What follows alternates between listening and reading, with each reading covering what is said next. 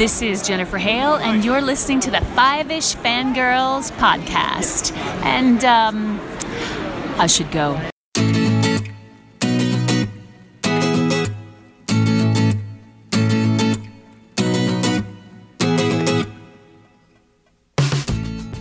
The tangents this week continue all the way to episode 383 of the Five-ish Fangirls podcast. This town will not accommodate the numerical totality of our combined mass. Welcome everyone to this week's episode of the Five-ish Fangirls podcast. So glad you joined us. Let's start off like a door for the virtual table and see who's joined us this week. This is Brittany Belvedere. This is Chrissy in Salt Lake City. This is Holly from Wisconsin. And this is Rachel in Indianapolis, Indiana. Hello everyone. Hello. Hello. And that's one of my favorite Isaac quotes from the series so far. Yes. Yeah. There was another one from Lamar that I thought you could have used, but this one was good. But I won't. Yeah. Yes. Yes. Oh my. We will get there. Yes, Yeah. we will. Indeed we shall. First, if we need to do the news, not a whole lot of news, but we got some news, unfortunately. 10 o'clock news to start everything off. Yeah. That's the way course. we roll around here, apparently. Yeah. Well, that's the way 2022 rolls, apparently, or at least in the last Yeah. month. Or That's so. kind of what I meant as far as Yeah. we, the royal we. Oh, the royal we. Okay. Yeah, we. Royal Yeah. Okay. Not we, us. We have no control over this. No. No. So We but would rather yeah. dispose of the 10 o'clock news. Thank you Yeah, very really. much. All right, if you're anyone who went to high school in, my guess, the mid 90s to the early 2000s, the Grease Mega Mix was probably played at every like, Yes. dance. Yes. So Mhm. even though we are not Function, quite yep. the generation that grew up with Grease, but for whatever reason they made that Mega Mix. This is essentially a medley, and it got in the rotation for every school DJ for every dance ever. Pretty much, yeah. So we all kind of adjacently grew up with Grease. Well, Yes. around my where I grew up, everybody loved theater, musicals, and stuff like that. So Grease was a frequently rented VHS at the Yeah, if you didn't own it. A staple. I have the sing along version. Ah, well, there Oh, you go. nice. Nice. Yeah. So Olivia Newton-John, star of Grease and Xanadu, depending on your taste Yep. in film. Mhm. Yes. And really star of the 80s. Has passed away at the age of 73. Now, her husband posted on her Facebook page letting everyone know that she passed. But of course, they're asking for privacy, which is perfectly acceptable. Of course. But it's probably safe to assume that she probably died of breast cancer. Yeah. That she's been fighting Yes, since or- the 90s. Yeah. I Um, think the latest I had heard, because I had watched Entertainment Tonight before we hopped on, and it said that she had recovered from breast cancer, but then a couple years back she got diagnosed with back cancer. Yeah. So, Which i.e., probably from the breast cancer Yeah, and all the the spread, treatments. probably, So, yeah. the Yes. spread. Yeah. Yeah, because the what I had read is her last like public appearance, she had been on the Today Show, I think. I think late last year, I think maybe it was. She did an interview with Hoda Kotb, which Hoda Kotb has had breast cancer herself. And it was indicated that Olivia essentially had been diagnosed with stage 4 cancer, Wow. so which is the worst. Yeah. So yeah, but yeah, she's been fighting mostly breast cancer, but just cancer sucks in general since the Yeah. 90s. She went to remission, and then it came back, and yeah, it's been a fight for a while for her. But hopefully things like the Olivia Newton-John Foundation Fund Yes. will continue to help find better treatments and hopefully eventually a cure. Yes. Because breast cancer took my grandmother, Yeah. over 20 years ago. So, it sucks. Yeah. Yeah. So I had to go to YouTube and watch the music video for Physical. Just because it's so 80s. Yeah. Yeah. Silly, and you so can't- tongue in It's very tongue-in-cheek. You can't help but smile while watching it. so. Exactly. Yeah. Well, and that was you I mean, yeah, people associate her with Grease and Sandy, and she's the sweet bubbly ray of sunshine, but that was Olivia Newton-John. She was the bubbly ray of sunshine in the entertainment world, and her video, Let's Get Physical, all that stuff. It's just like, yeah, she's a sweetheart until she gets stalled up in the leather. Yeah. Tell me about it, stud. Yeah. Yeah, but I can't tell you how many times I watched that movie, and then when I became an adult, and I'm like, oh, that's what all that meant. Grease, I think, is one of my earliest memories of seeing something in a movie theater. Wow. Cool. So Wow. they brought it out. I'm sure it was probably for one of the anniversary years. I think it was Valentine's Day or something. So they're like, hey, fun love stories. So Yep. And then so you watch it as a kid, like, oh, this is cute. Then you grow up, you're like, oh my. Yeah. I was allowed to watch this. Yep. Okay. Okay, yeah. Yeah. It's just like the subject matter was finally clicking in a little bit. It's like, oh Yes. wow. But Hey. when you're Yeah. 8, 9, 10, you're just like, oh, he's a bad boy, she's a good girl, and they're just so cute together, and the songs are great, and I'm gonna dance. Summer loving, having a blast. Yeah, all that. Yeah, pay no attention to the lyrics. Yeah. Yeah. Or Or if you understanding even of the know lyrics. what the lyrics are. Yes. Or what they mean, I should say. Yeah. Yeah. Or how Comprehension. or how some Yes. versions got edited for Yes. Here's if you're old enough, go read the proper original lyrics to Grease Lightning. It'll make your toes curl. So you may clutch your pearls a little. If you're of age, Yeah. please. Yes. Yeah. We are not. If you're underage, we are not going to be responsible for your parents finding out and chewing you out. That's on you. Yes. Yeah. Yes.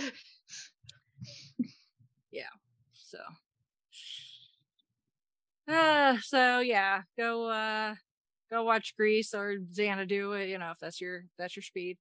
Yeah, I've seen a lot of Or people went out for say, Olivia. oh yeah. Yeah, I've seen a lot of people say that Xanadu was their jam in the day, and I'm like, cool. Yeah. So, okay, moving on to a couple of trailers, which one of these I remember being posted and I just forgot to add it to the news, and then the other one I completely missed. So thank you, Shalane, for pointing these out. She's always good about catching stuff. So yeah, we got a trailer for Andor, the Cassian Andor series in the Star Wars universe. So that's good. coming in September 21st, I think. We're getting first 3 episodes when it drops. Oofda. Oh, dang. So, Nice. block out a chunk of time. Yep. And it's going to be a decent, I think it's going to be like 12 episodes, I think, the series. Nice. So, yeah. Cool. But yeah, it looks really good. Some familiar faces in there. Both actors and characters. a certain not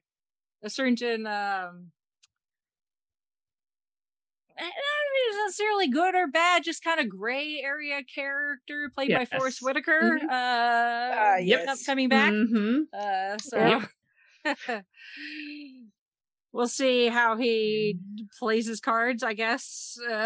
Yeah. going Yeah. in this part of the rebellion. Mhm. Because he wasn't playing ball much in Rogue One there for a little Ooh, bit. So no. No. we'll wait and see. Yeah, But he had his so- own angles to work on that one. Yeah, So we'll see if that remains in play. Yep. So there's that. So coming, like I said, next month, September. Then also coming in September, a little earlier than that, we got a trailer for Cars on the Road, which is a Cars Pixar Universe mini series. With the original, the cast, at least, who's still with us, obviously. So Larry the Cable Guy, and Owen Wilson. But it's going to be 6 episodes, and it's kind of a mini series anthology, but it's got an overreaching arc of Lightning is going to be accompanying Mater while he goes from Radiator Springs to the East Coast for Mater's sister's wedding. Because apparently Mater has a sister. Sure. Okay. Which is pretty much how everybody in the Cars universe in Radiator Springs reacted. Like, wait a minute. When did you have a sister, Mater? Now, have they said who's playing the sister? No, not that I've seen. Because if they're going back east, and it's Mater, might I humbly suggest, given our topic this week, Dolly Parton. Yeah. I'm just saying. Yes. I'm sure they've already recorded whoever it is. I'm sure whoever they got is perfectly lovely and wonderful and sweet and great. But Dolly Parton would be fun to be a car. Yes. Or maybe Mater's mother. Oh, or could be his mother. I'm just She has to be that. related to Mater somehow. Well, yes. I mean, they're going back east, and from the Radiator Springs. It's not for certain where it is, but I would say it's somewhere southwest, like Nevada, Arizona, New Mexico. Yeah. Yeah, that's what vibe I always got. southern Utah, maybe, kind Yeah. of that Four Corners area. I mean, well, Route 66 went through Arizona, so but yeah, it's like so when I think back east, like I say y'all are back east, even like Wisconsin and Indiana. I'm like, why do you guys call yourselves? When I was a little kid, I was like, why is it the Midwest? No, they're east. We're the West. Because we're midway to the west. I know. As I got older, I realized what the connotation was. But when I first ever heard that, I was like so confused. Yeah. When I was a little kid. But yeah, so in my mind, back east, that could definitely be Tennessee. Yeah. Anyway, that's my 2 cents on that subject. I don't think they'll follow. I don't think I'm they'll pretty take sure it's my already advice. recorded. Oh yes, I know. It's just Sequel. yes. Just saying. Yeah. Come on, Disney. We give you all of these things for free. Seriously. So, but yeah, that drops on Disney Plus earlier in September. So have some little She-Hulk Attorney at Law, and then a little Cars on the Road, and then Cassian Andor, to get us into the fall. Well, there you go. I will say this. I might not be watching everything that's coming out, but how everything's on streaming now, basically. But I do like that we're getting a lot of show announcements coming out in September, because September is just that nice. Okay, summer's over. We're getting back into our routines, and TV, our shows in the evenings, new stuff's coming back. Okay, life is getting back to normal. Let's just relax and enjoy the fall. So I like that September is still kind of being the month for that.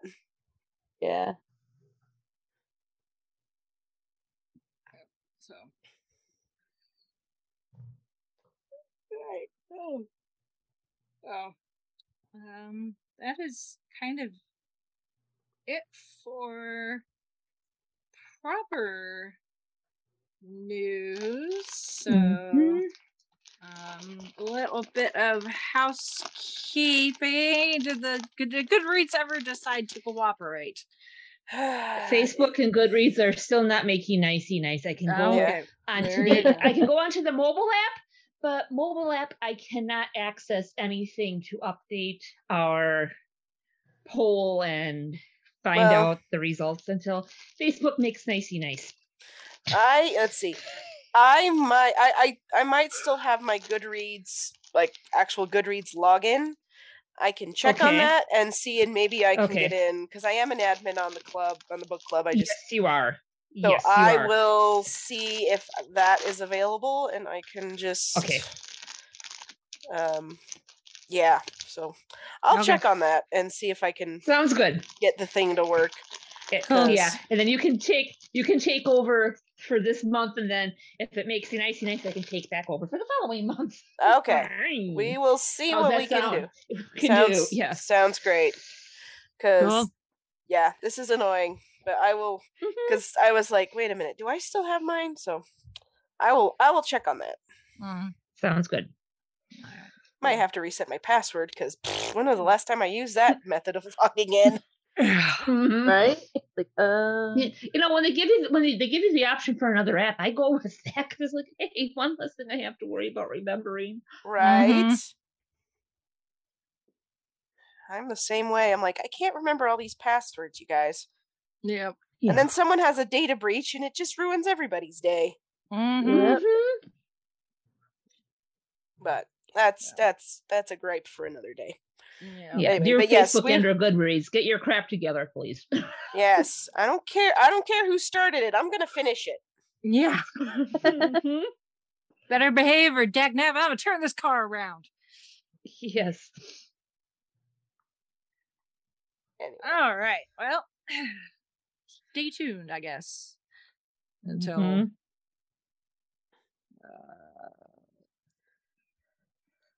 till we know more. Yes, we'll get there. We'll get that. Do. Yeah, August might be a little wonky. Yeah. So, all right. In the feeds, we have the latest episode of Gold Standard, the Oscars podcast, where we discuss terms of endearment, and it was an interesting discussion. I will give you that. I will warn you, if you're one of those people that you just, you're subscribed and you just download and you listen, that's great. We appreciate the listens. I will warn you, the episode is 5 hours long. Holy what? Well, that's your longest one, isn't it? Yep. Oh my goodness. Yes. Good stuff. Okay, I guess I'm gonna have to listen because I am like, how in the flippity flopping? I don't know how we got it that long, to be honest with you. Usually, if we have, a guest, so you got the three of us, obviously, and then if we had a guest, obviously that adds another talking, the person had their talking points. It's somewhat the ratio of the length of the movie versus the length of the podcast, weird algebra plus minus the number of people actually appearing on said podcast. So we're generally in like the three, if it's a longer movie, maybe 3.5, maybe 4 hour. If it's a super long movie, something like a Lawrence of Arabia, which is just dumb long, or Gone with the Wind, which is also stupidly long. But for whatever reason, I don't know if it was just we all decided to become like armchair psychologists with this particular movie, so we all had to put on like our Freudian hats or something. I don't know, but we were just going, and I didn't realize how long we had been going for until we were well into it. I'm like, holy crap. Well, now I'm like looking up how long the Gone with the Wind podcast episode was, because I was on that one. I'm like, Yeah, because Terms of okay. Endearment, the movie itself is only like a little over 2 hours long. Yeah, that's nuts. We just really got into the weeds, I guess. Sounds like it. Holy cow. So there's your warning, you know. So, yeah, carve out a really long, a real good long stretch of time, because jeez. You doing some marathon training? There you go. I don't know how that's motivating. Gone with the Wind. Okay, that podcast episode was 3 hours and 10 minutes. Yeah. See. So. Lawrence of Arabia, 4 hours and 2 minutes. Yeah. So, okay. Yeah. But 5 hours. Okay. So, I mean, I will say for me personally, it definitely struck several chords. Okay. Psychologically and emotionally. So there is a bit therapeutic. So, but yeah. So all right. There's that.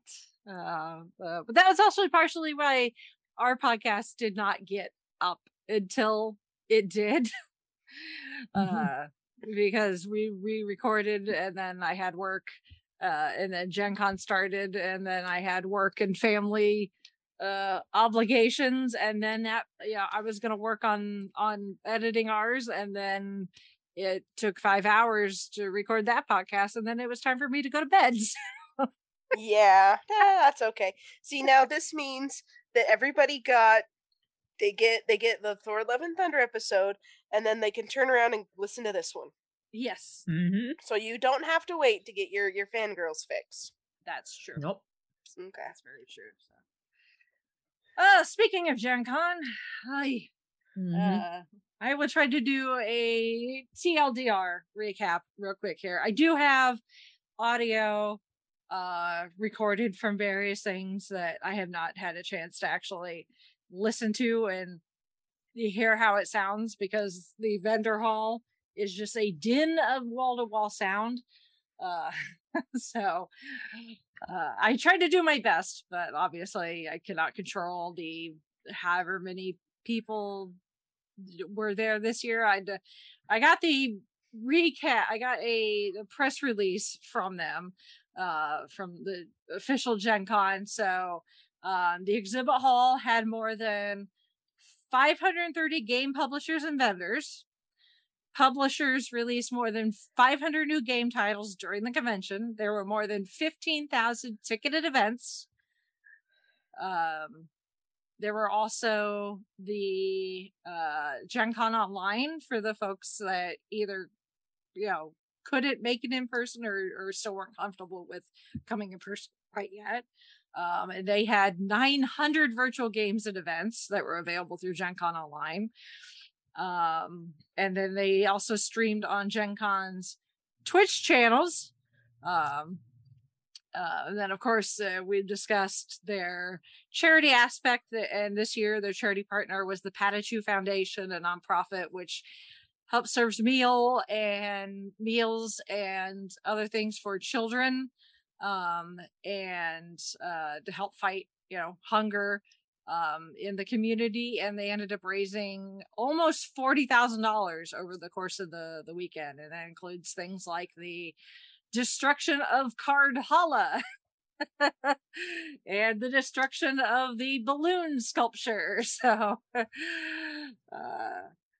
so yeah, this year was closer to quote unquote normal as far as the scope of Gen Con was concerned. As far as like there's just the sheer number of events offered, the how much space it took over. Obviously it takes over the entire convention center, most of the nearby hotels. It went back into Lucas Oil Stadium this year because obviously last year it was in September, so it conflicted with the football season. So this year, scale wise, it definitely felt closer to what I would call quote unquote normal. It's still, I don't think it felt still nearly as busy as it has been in past years pre-pandemic, obviously.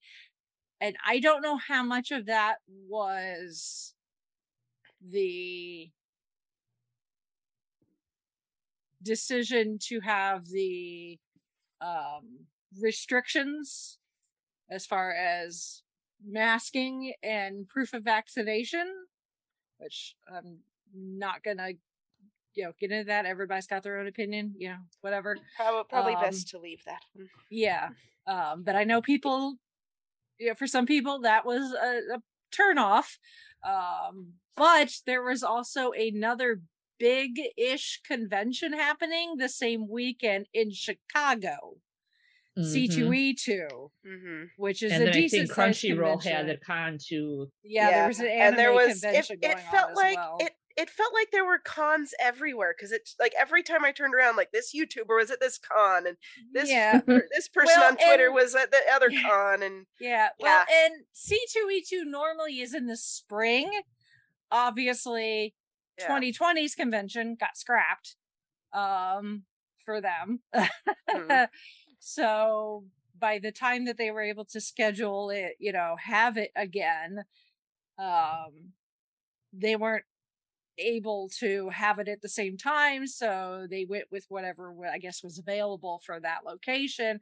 So C2E2 last year was in early December, and obviously they want to have a decent enough turnaround time in between conventions, so this year's was the same weekend in August. It's back in the spring. Next year it's at the end of March, early April.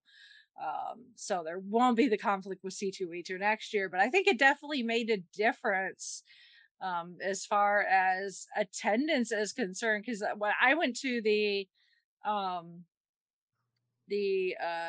cosplay contest, and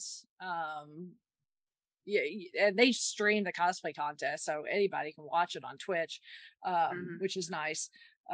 But they break the contest into categories. So they have like sci-fi, and they'll do like games, and but they have a professional category, which is for people that their level of cosplay is at a theatrical and or movie quality level. These are people that enter contests and have a win or place often enough that they're considered professional cosplayers. There was only one contestant in the professional category this year. And I even talked to him afterwards, because all the like finalists in the categories, and so some of the other contestants, they'll go out in the area right outside that ballroom where they have it, and people can take pictures and stuff. And I walked up to it, and it was a really good cosplay. He was Cad Bane. It was really good. But I even said to him, I said, "Did you just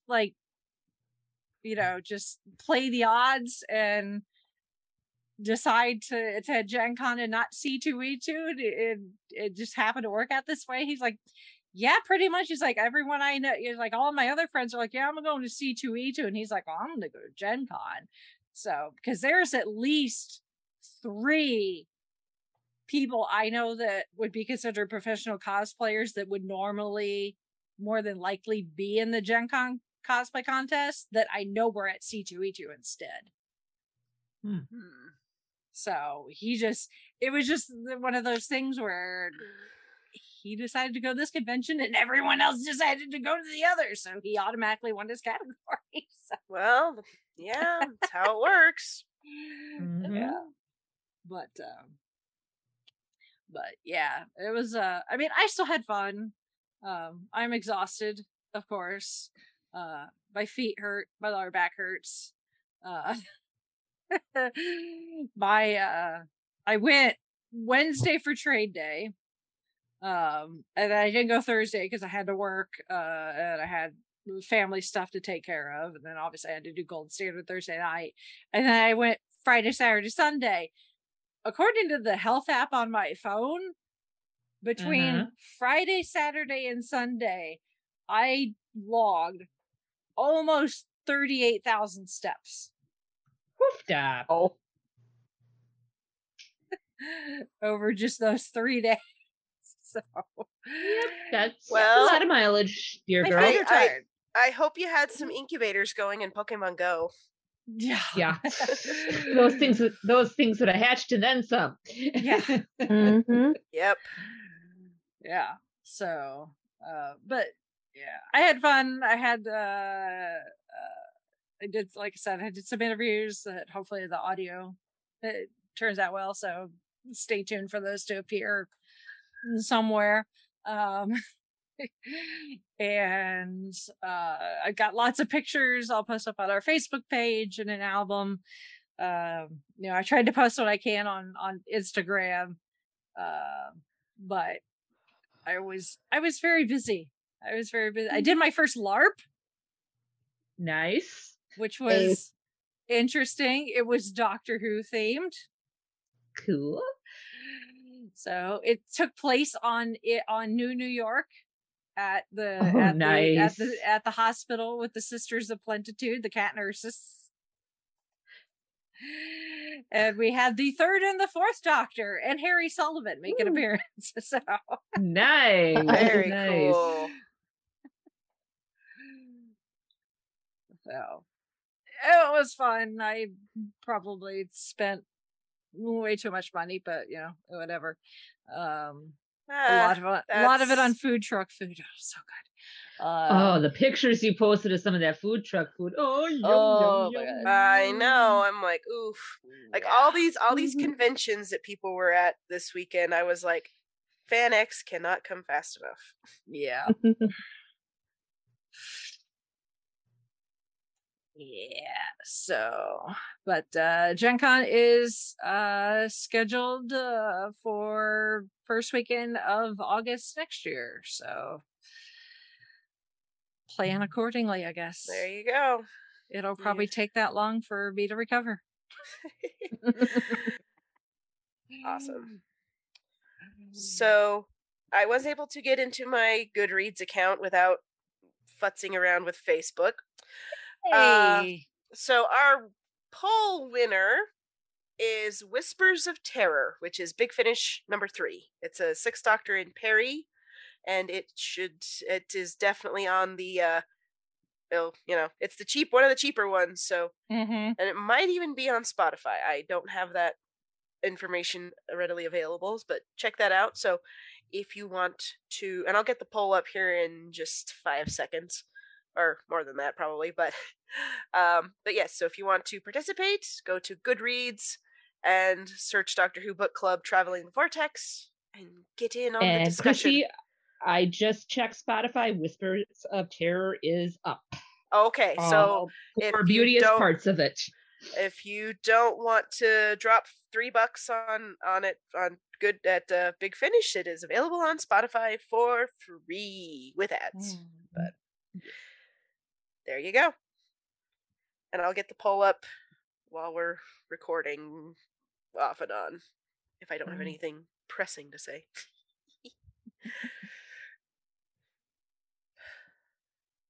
Awesome yay. sauce. Cool. Let's move on to feedback. So we've got some feedback from Shalane. So, and she says, did we know that B. Arthur was going to be Ursula in The Little Mermaid? I did not know that, but I could totally hear it in my head, actually. I could too. I can too. Oh my goodness. Yeah. Like, yeah. No, that totally would work voice wise. Yep. Oh. Well, there's a little bit of trivia for that. Stick that in your pocket. It may come in handy at trivia night somewhere. Yes. And then she says she's gonna have a whole lot to say about Thor: Love and Thunder. It was fun. It was great having the Guardians of the Galaxy at the start of the film. She thought there was going to be more. Maybe there was going to be something leading into Guardians Volume 3 with maybe a poster end credit, but obviously not the case. She says she also loves the goats. If you listened all the way through last week's episode, there's a surprise. Oh my. And she loved the bit with Zeus and all that. She also loves New Asgard and how Valkyrie has made it more fun since Endgame. And then she says how they brought the people back, our cameos, our actors inside of play inside a movie, Play within something like that. She says she wishes Tom Hiddleston had been in this film, which he's not new, but he does appear in flashbacks, so that's I guess good we're gonna get this time around. He's a little busy with his own show right now. Yeah. Mm-hmm. That's true. He's also a little busy getting engaged and gonna be a daddy. Yes, that too. I had heard that too. Yes. So she says we'll have to now. Let's see what happens next, which really is the case after every Marvel movie, Right? Yeah. She said I talked about working out because we're talking about Chris Hemsworth regime when getting ready to play Thor. And she says when she works out, she does the treadmill for about 20 minutes a day, which, you know what, for us normal folk, that is perfectly fine. That is plenty. That is acceptable.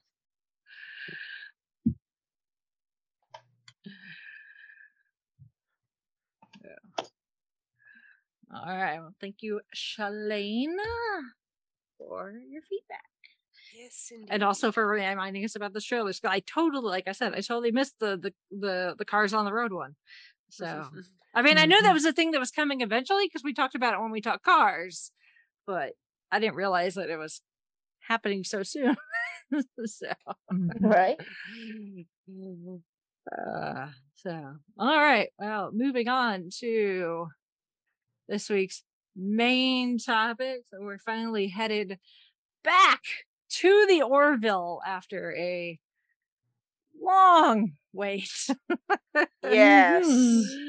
If you remember correctly, they were 2019 or was it anyway, some point they announced they were going to hop from Fox to Hulu because the storytelling they wanted to do for season 3 was not going to work with Fox's schedule, and because they had some good success, Fox didn't cancel them outright, and they said, okay, yeah, let's go to Hulu. And Every then now and then Fox does well, it helps cancel something. It helps that Seth MacFarlane makes them buku bucks with all his other stuff. Yeah, so they're kind of That is here, true. do what you want. Well, and this one has been Orville has obviously been successful as well.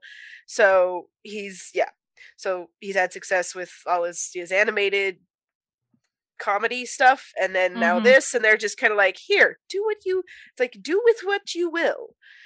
So they're and then we all know the Year That Shall Not Be Named happened, and they got kind of caught up in all that nonsense, and so got pushed back, and now, in fact, one of the episodes that was planned for this season, they had to drop it because all the delays and so the it is restrictions. available as a novella instead. Yes, which I read last night, and it's actually quite good. It's a very interesting story idea. Yes, it is. Yes, and I mean, it might make a few people a little squicky, but I kind of thought it was cool. But yes. yeah, just kind of an interesting way to do that. And maybe we'll touch upon that as we do through our review. But anyway, so Orville season 3, subtitled New Horizons, is on Hulu. And for a few more days. Well, for a few more days, yes. I was getting into that. Yeah. It's moving over to Disney Plus, which I've heard a few things about the whole Hulu situation with Disney and Comcast and some of the other things, and I kind of get the feeling Hulu's going to fold into Disney Plus eventually. Not maybe, it's going to take a couple years, but I think it's going to happen at some point. So, but anyway, Orville, New Horizons.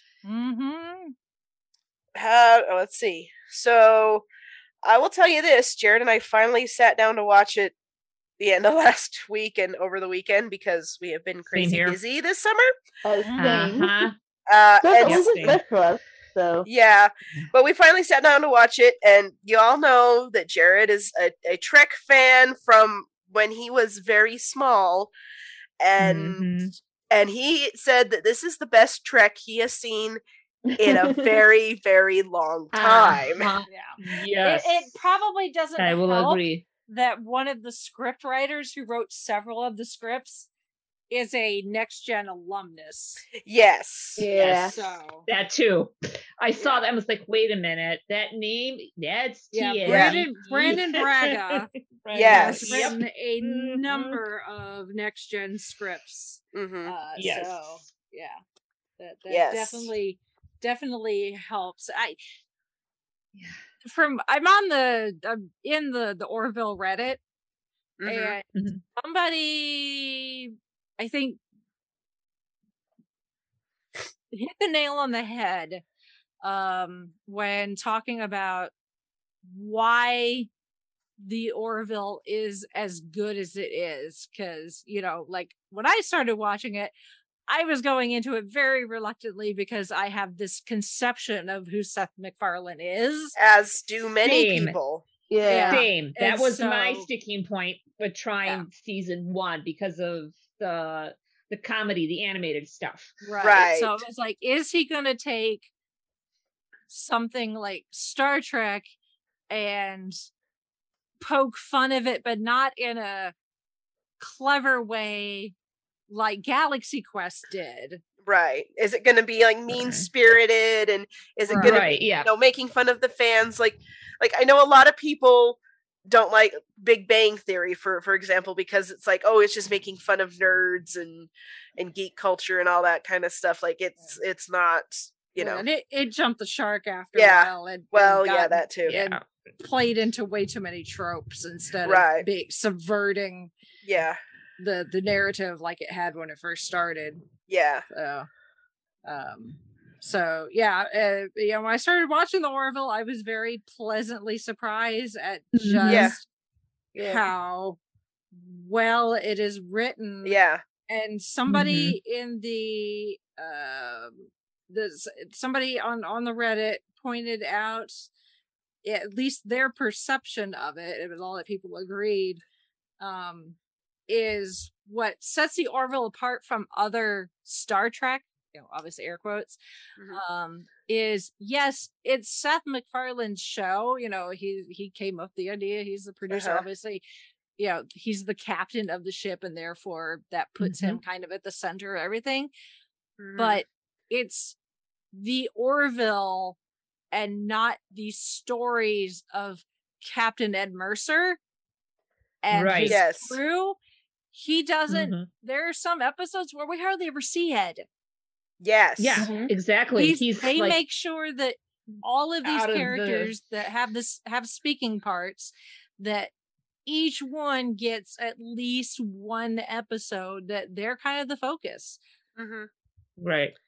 And I mean that's what Star Trek was. It was an ensemble show. Everybody got their handful of episodes to shine, or several people at once, and they tackled a bunch of different topics. Some were a little more lighthearted than others, some were pretty serious, but it was a good balance of everything. And I think what the Orville, and this is like completely coincidental, I think, I mean, who the heck knows how television production works?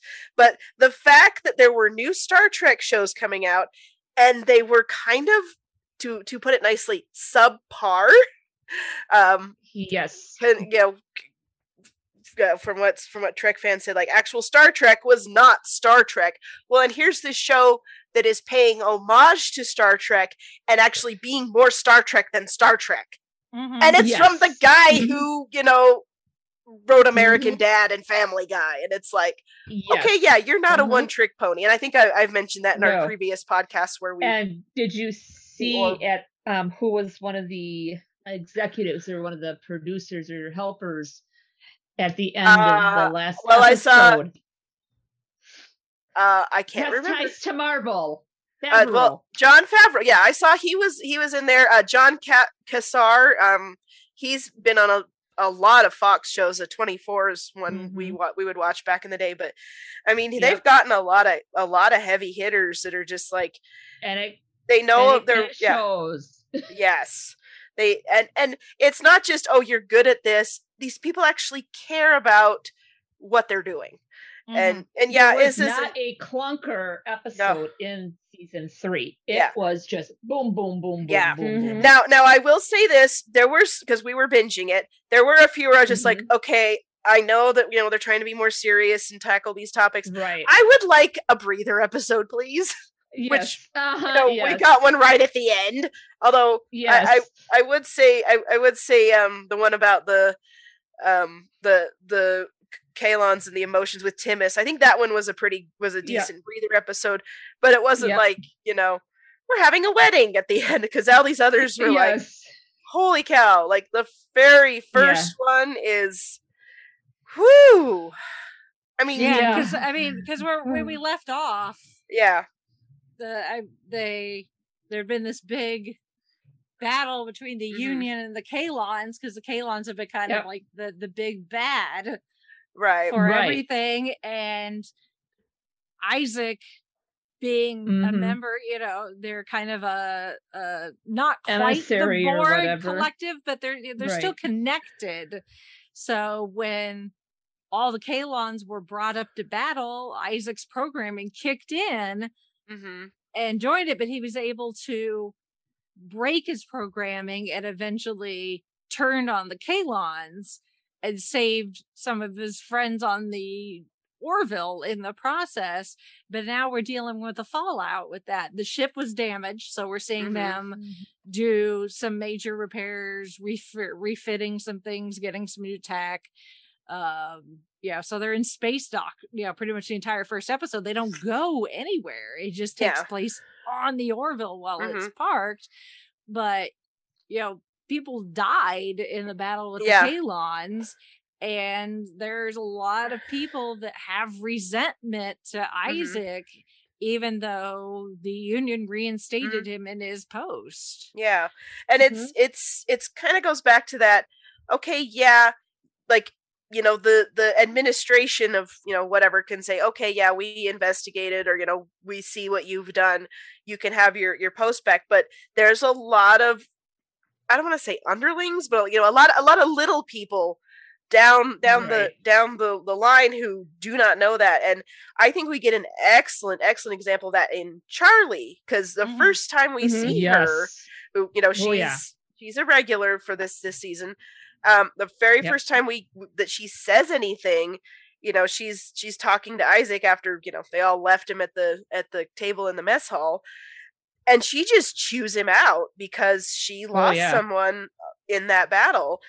It was like she was, her friend was there 1 minute and gone the next, and it was all because of the Kalons, and she has a massive chip on her shoulder, and understandably so. I mean, this isn't a you so and so, you really should just forgive him. It's like, no, because it shows it in flashback, and later on they she talks about her Amanda more and more. But so it's like saying, okay, this is a tricky issue. There are a lot of points of view here, and yes, Isaac is kind of trying to redeem himself in the eyes of everybody, and he's doing his best. But at the same time, his actions hurt a lot of people. So it's Right. like, how do you balance, justice and mercy, and how do you learn to forgive? Should you forgive? How long does it Right. take you to forgive? Mhm. And it's a powerful message. And I think, in our day and age, with where we have so many shows that are like trying to show a message and some of them just totally lose the plot, I think this is one that's like, I think everybody can relate to it on some level. Oh, Maybe not, this person caused the death of someone you care about, but it's, their actions may have, hurt somebody or hurt you, or on a smaller scale. And again, I don't mean to get philosophical here. We don't need to have a 5-hour episode about this. Yeah. But it's that whole concept of, okay, how far do you push justice, and when does, when does forgiveness and mercy kick in? And everyone has to answer that Right. question on their own. Yeah. If that answer ever comes up. And I really love how they treated that in this season. Oh, yeah. Because by the end, we're going to get into spoilers here anyway, so spoilers. Yeah. By the end, Charlie is sacrificing herself for the Kalons. She's essentially Exactly. put in the same situation that Amanda had been in. Yes. Yep. And someone has to, so there's something, of course, there's something technical that goes wrong, and, it has to be done manually, and therefore Right. somebody has to stay behind, which that in itself is a bit tropey, but whatever. Well, but yeah. in this case, the tables are turned, because they're trying to destroy this weapon that, if it goes off, will destroy not just all of the Kalons, but everything within, like, however many miles radius of the epicenter. Yeah. Of Right. the blast. It's like they It created was this pretty big. Yeah. They created this weapon to serve one purpose, but of course there's always somebody who's like, oh, I can use this for something else, and it's like, Ted oh, Dance boy. is a snake. Yes. I was a little disappointed in him. Quite disappointed. Yeah. There's always And- one. Yeah. There's Yep. always one. Well, and even at the beginning, kudos to Ed for kind of realizing the loggerheads that Charlie and Isaac were at, because when Isaac kind of does whatever to optimize the Orville, he winds up basically killing himself in a way. Mhm. And he sends Charlie down to help Lamar, and she's just like, and he's like, okay, but you're moving off, you're taking a breather off the bridge, and that was, the end of it. And good on him for not forcing the issue, saying you have no choice, go help.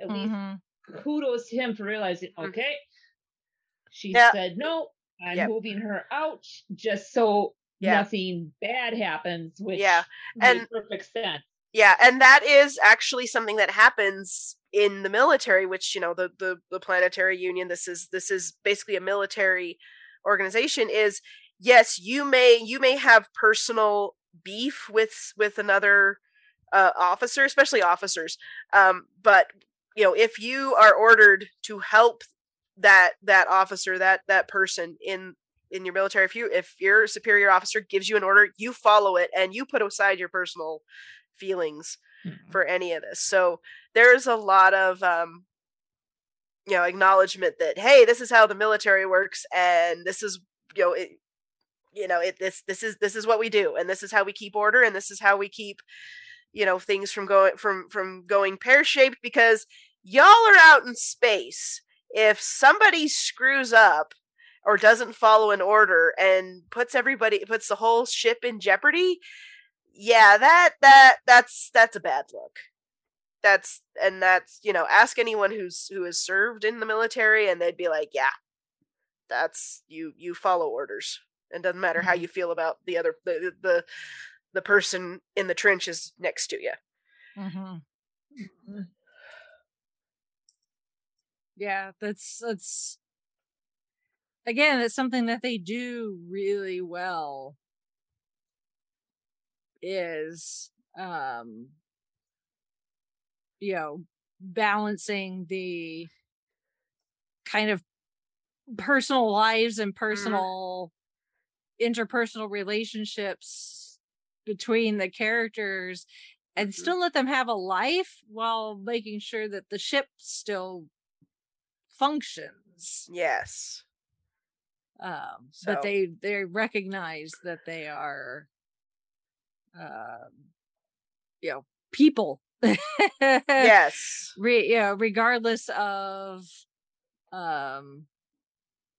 who they are. Obviously with Charlie, she's got a fresh open wound, but even simple things like, or even not necessarily so serious things like the episode with Topa, when she's shadowing Kelly, and they go into, I think it's engineering, and one of the workers, because of his his species, or the whatever his culture, he's not wearing any pants, and it's making people uncomfortable. Yeah. He's naked working, and Kelly has to be diplomatic and be like, well, union protocol says you have to wear a uniform. He's like, well, it's against my culture or whatever. It's like, okay, compromise, put on pants, put on some pants, we'll call it a day. And that's that's a thing with, because I was thinking about it last night, that's a thing with the whole concept of, we're the planetary union of people from all these different planets. We're not just talking about humans on Earth. We've all got our own peccadillos and whatever else that we deal with. Imagine having to get along with a species that is completely foreign, even in the race of Yaphet. I don't know what they're called. The little green blobby guys. I'm just like, okay, how do we communicate and find common ground? Or even like later on, they talk about that one species that are like radio signals, basically. And that's like just a small, or it's sort of a little cameo character, but it's like, okay, yeah, you gotta figure things out, and everybody who wants to be part of the team has got to just figure out how to do this and how to be, and not everybody is gonna get along, and which is why I loved how Gordon and even Ed to a certain point called out the Mocklins in episode 8. Yes, the one where they go to the colony of female Mocklins. When Topa gets kidnapped. Topa, like, it's just like, and they're just finally like, okay, how many times are we gonna tiptoe around their BS before we call them out on it, because what they've these things that they've done, and we just kind of let it go because we don't want to offend them, even though some of these things they claim are cultural, or they're pushing it. They're really pushing it, and it's like little. Before that, when they have the delegation where the women are considered superior. Yeah. Oh yeah. And when they're talking about it before they arrive, and Bortus is all like, "Oh, how can we deal with such a closed-minded society?" Like, dude. I know, and everybody looks at him like, "Are you serious?" Although I do kind of wish that they, because the matriarchy, that group, I kind of wish they had pushed it a little further, because it was sort of played as a joke. Not entirely, but entirely, but it was, compared to how they treat the Mocklins and all that stuff with Topa and everything, I was like, okay, well then let's look at let's give equal time here, And they kind of didn't go as far as I think they could have. And I get it. They wanted to, and this was the episode that I said was like a little more of a breather episode, which I appreciated because there's a lot of heavy stuff this season. But at the same time, I was like, okay, like, you know, I mean, the one lady is like, ooh, I'm going to go, you know, telling Ed, ooh, I'm going to borrow him for the night. And telling. Exactly. And Ed's just like, wait a minute. Just like, excuse you? I mean, this is not okay. Not okay. Yeah. Although, you know, them pretending that the girls are all in charge of the Orville and the boys are, you know, the luggage carriers and not. I mean, that was kind of a bad plan. That was a very bad plan, and we could all see it from a mile away. Mm-hmm. So I guess there's good on paper didn't actually quite work out as well. It's like, what did you think they were going to do when they found out Ed was the captain and it wasn't Kelly? Yeah, really. Come on now. Especially if they got the stick up their butt as much as you say they do. Right. Oh goodness, there were some questionable decisions made by the crew. Yeah. But yeah, we're kind of all over the place. We're sort of like just talking about our favorite bits and things. But I mean, I think it's really the kind of the best thing to do. I mean, because there were because go ahead. Because we had these episodes with like their own plots. Yeah, are somewhat. Some of them are self-contained, but kind of the overall is this fallout from the battle with the Kaylons, and how the Union is trying to best navigate the relationships with the other planets and delegations and whatever, so that they have a united front in case the Kaylons attack again. And because of other people's political maneuvering, like what happens when they go to try to do the treaty with the Krill. Yeah. Well, before you know it, we're at the end of the season, and the Moclans have been kicked out of the Union, have gone into allegiance with the Krill, even though they can't stand that the leader of the Krill is a woman, and the Orville and the Union have created a treaty with the Kaylons. Which, so, you know, at first I was like, because I had been spoiled on that, because I was like, okay, so they built this weapon, they can wipe out the Kaylons, so their alliance is based on the fact they could kill all the Kaylons, and the Kaylons just go with it. But then the episode progressed, like, okay, that's a better way to do it, even though you had Ted Danson screwing everybody over. But I guess it turned out to be a good thing in the end, sort of. Mm-hmm. Yeah, I suppose. But I mean, potential genocide again is something that we encounter in science fiction quite often. Yeah, you know, because like, you know, Charlie is still around at that point. She's like, well, we should just use it and just destroy all the Kaylons. Yeah. But it's like we're slightly more logical, or like, well, let's give him a chance to surrender and and end this peacefully. Shades of the Fourth Doctor and Genesis of the Daleks, you know. Right. Like, I touch these two wires together and the Daleks will be destroyed. Do I have that right? Mm-hmm. Yeah. So we've been in this place before, but the fact that it got to the point where the sworn enemies are now teaming up to protect themselves against people who were supposed to be their friends, or at least their allies. Yeah. I didn't necessarily see that coming. It's like, would the Federation of Planets ever team up with the Borg? I don't think so. Mm-hmm. But, you know, well, then they find out. I mean, because then you find out that some of the Kaylons can they can learn emotions. Not all of them, and well, I mean, even Isaac got it for a little while, but it shorted out after a bit, which was so sad because that was such a good scene. And just so sweet, and all that. But yeah, so it's like, okay, they can, and then they kind of realize that again. Yeah, their builders treated them very badly, which, you know, we get flashbacks of that in this season, which was it was just such a whiplash, because there's the episode opens up, it's like these kids, like, oh, their dad's coming home. He's got a cool surprise. They wheel it in and open the box, and oh, it's a Kaylon. Oh, right. This is their version of Mr. Handy for those, who've played Fallout. But then it just deteriorates from there. And it turns out that the company who was selling these things actually knew that it was possible that these robots would start gaining sentience, and they didn't want that. And then it's like, well, here, have a cattle prod, basically, and then the kids get a hold of it, and it's just like, oh gosh, what are we doing? Yeah, it went dark, and you could tell really that. quick. Yeah, it went dark in a hurry. Yeah.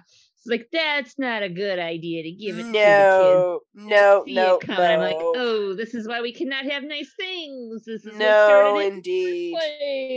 So, because we heard about what happened to the Kaylons and their makers, but to actually see it is like, oh boy. Yeah, and you kind of see it was justifiable for what the Kaylons decided to do. Yes, and so the episode is asking you, like, okay, you guys had bad things done to you, so now you're turning around and doing terrible things to other people. Like, where does it end? Right. Where does this end? Like, do you just keep going back and forth? Because even Charlie's like, yeah, kill them all, but then she kind of realizes, like, oh, well, it's not as cut and dry as I thought it was. Yeah, that's something I think that they do really well with the writing. Some of the stuff, it's very like obvious what they're trying to say. Socially, it's not quite as subtle as OG Star Trek with the people with the half black, half white faces. Or maybe you need to read into it a bit more to figure out what they're trying to say. But they do it in such a way that it doesn't come off as necessarily preachy, because it makes sense for what's happening in universe. Yeah. And there's enough nuance that you can extrapolate different things from it. Yeah. And I know people are going to be like, oh, but this episode definitely means this. And there are other people going to say, no, it means the opposite. And that's how literature and, TV, our entertainment, is it's our form of literature. Theater is considered that, and TV is an extension of that. That's what good literature should do. And OG Trek, even Next Gen and other ones, they did that. They say, okay, this is our story. You want to put your politics in it on your own. That's fine. We're not going to tell you what you need to think. And, I can see all sides of certain issues, certain topics, saying, oh, well, this means this, and this supports my thing. It's like, well, it actually doesn't, because these are alien species with, fictional problems, and these are fictional characters, and yes, there are some analogs to our day and age and the things that we're dealing with, but you come to those conclusions on your own. They are not telling you what to think, unlike some shows and movies these days that actually beat you over the head with it and say, no, this is how you think, and if you don't think this way, you're wrong. Smack, smack, smack, smack, smack. So it's very, they're able to show how a lot of these situations are very nuanced, and you can't just be like, this is good, this is bad. That it's very, very, you can't just make snap decisions. You need to try to look at it from different angles. Your problems are not going to be solved in the space of a tweet. Yeah. So, So I think that's why this feels like more like Star Trek than the official Star Trek that's being made, these days, because this is what they used to do, and everyone is like, yeah, they got political. It's like, yes, they didn't tell you what to think. It's always been political, but they didn't tell you what to think. They told you, here's a story. Here's a story. Think Be about that. entertained. Let that marinate in your brain for a let while. that marinate. Or happens. if you're not thinking about this, enjoy a good story. Be entertained by these characters doing heroic things, doing cowardly things, facing great odds. Whatever you want to call it. It's just it's a show. It's like it presents itself, but it doesn't preach to you. I mean, there were a couple of times where it's like, here's some ideas. If you think about it, great. If not, well, at least you were entertained, we hope. Yes. And it feels like that this show is about entertainment first, and if you get a message, well, maybe it was intentional, maybe it wasn't, but we're not going to tell you. And that is trusting your audience, and that is also treating your audience like grown-ups, whether or not they're actually grown-ups, but that's beside the point. I mean, there were a few times where I thought they got a little heavy-handed, but it wasn't the whole thing. It wasn't like I was sitting there feeling like I'd been smacked over the head for an hour with the message, and it's just like, screw your message, go home. Yeah. Or, but no, this one was fun. And again, it got a lot darker this season.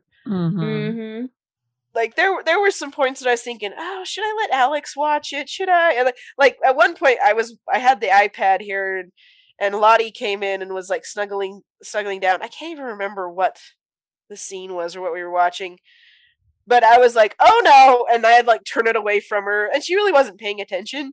But it's like, yeah, I wouldn't let your little kids watch, but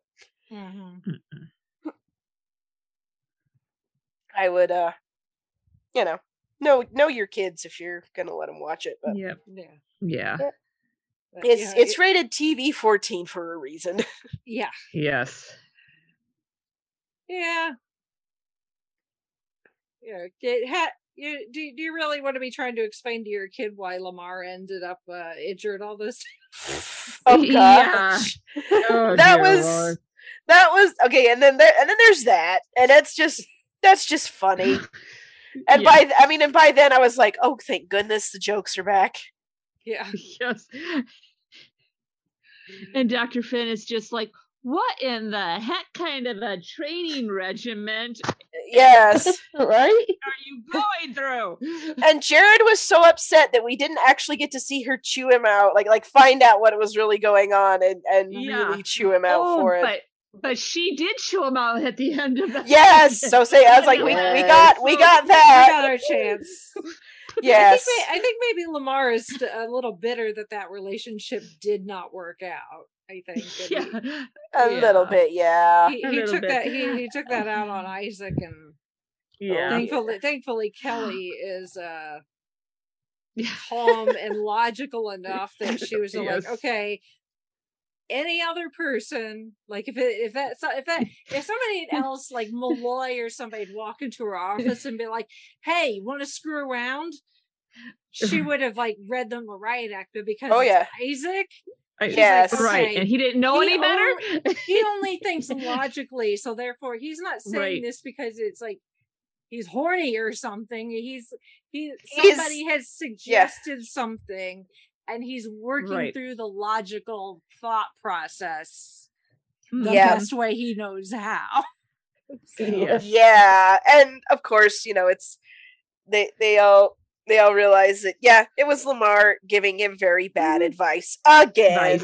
And then and just the crew's reaction that we're still standing there when Finn was giving Lamar a new one, and I'm just like, I kind of got the Black Panther moment when T'Challa slips and Suri records it. It's just like, I wonder if Lamar had a moment like, I wonder if I can delete the surveillance video of this little conversation so there's no evidence to the contrary. Oh, the crew is gonna talk.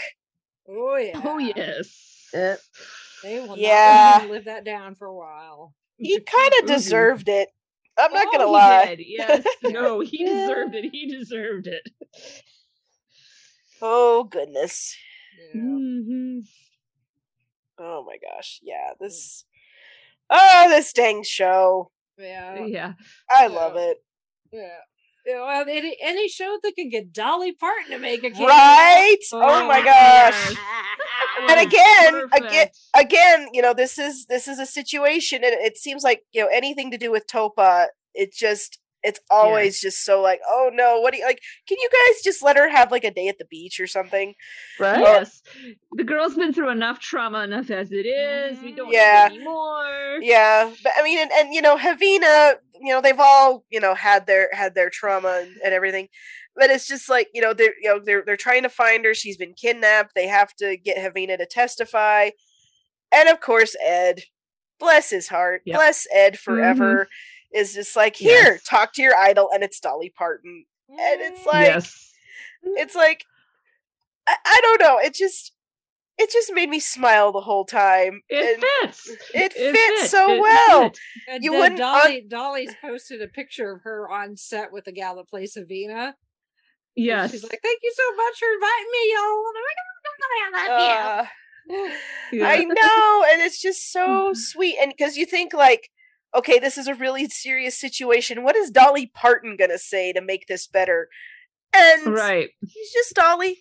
She's just, you know, just gives that folksy kind of wisdom that it works. It's applicable. It makes sense even in the situation. And then you know then they play her. You know, she plays the song and it plays over the spaceship going out into orbit, and it's this Dolly Parton country song, and it's like, no, this still works. We're gonna go with it. I love it. Yep.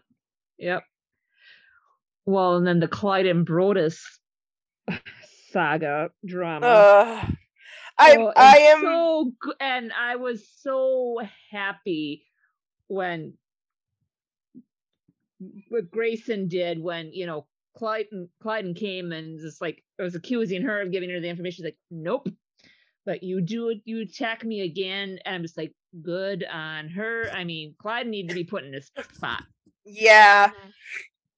Although I do like, again, you know, Clyden has, you know, in that culture, in the, you know, what they both, you know, grew up in, you know, he has a reason to be upset. And the fact that it's one thing if he was just being a Mocklin, like just fitting in with the culture and be like, well, we're Mocklins and therefore we're all male, and you know, males are superior and therefore that's the case. But because Clyden went through what Topa's gone through and did not know for so long, right? And he wishes he didn't know, and so he wants to keep it from Topa. Yeah. But at the same time, just because you had the reaction that you did does not mean your kid is going to be the same way, especially depending on how you approach it. Yeah, well, and also because Topa is being raised on the Orville, you know, you know, he's gonna learn. I almost because we don't really know a whole lot about like Clyden's family. I almost wonder, like, when he found out that he had been born a female and had been reassigned, that maybe his parents or family or whatever maybe showed like disappointment that he had been born female in the first place. Yeah, I mean, we don't know his. Or maybe, you know, maybe he did have, you know, have an episode, or, you know, have an experience like Topa's, and like all these people, you know, Commander Grayson and Bordis are like trying to help her, or, you know, Dr. Finn, and he's like, well, why didn't anybody help me? And, you know, now he's an adult, and he's kind of accepted, you know, what he is and everything, but it's just like, you know, nobody helped me like this, which is really sad to be kind of jealous of your child, but I could see that being part of it too. It's lingering trauma that's never been properly addressed. And the fact, I mean, I think if Topa hadn't been asking Isaac what it's like to die, I don't think they would have. I don't think Kelly would have pushed it as far as she'd, or Bortus. I think just yeah. I mean, and it's a tricky thing to figure out, especially because this all happened because Topa was got the procedure done when she was a baby and had no way to say at the time, and it's just kind of like, if you hadn't have done this wouldn't have been a problem. Mm-hmm. This wouldn't have been an issue in the first place, but again, the Mocklins. But yeah, but it's just, I mean, and that episode that after that one, that was when I'm just like, okay, I need to go take a breath.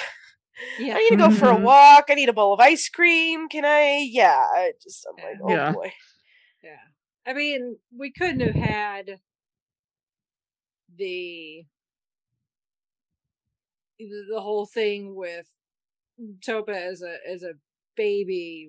The episode was about a girl. Yeah, that was like third episode ever. The original, the trial when we first meet Havina and everything, and I don't think we could have had that story and had it become such a big thing where they had to have like a court hearing and everything, and not have there be some sort of fallout down the line, right? Story wise. So, but it's... well, and they've definitely set this up where it's like the Mocklins either gotta, accept this, and that's why I wanted to see the other the group of the women. I was like, that's why I want to see them kind of, if they come into the Union, they need to figure this out too. Like it's the same kind of thing. It's like, yeah, we're not just gonna take one group of people and say, yeah, you're second class, because that's not how this works.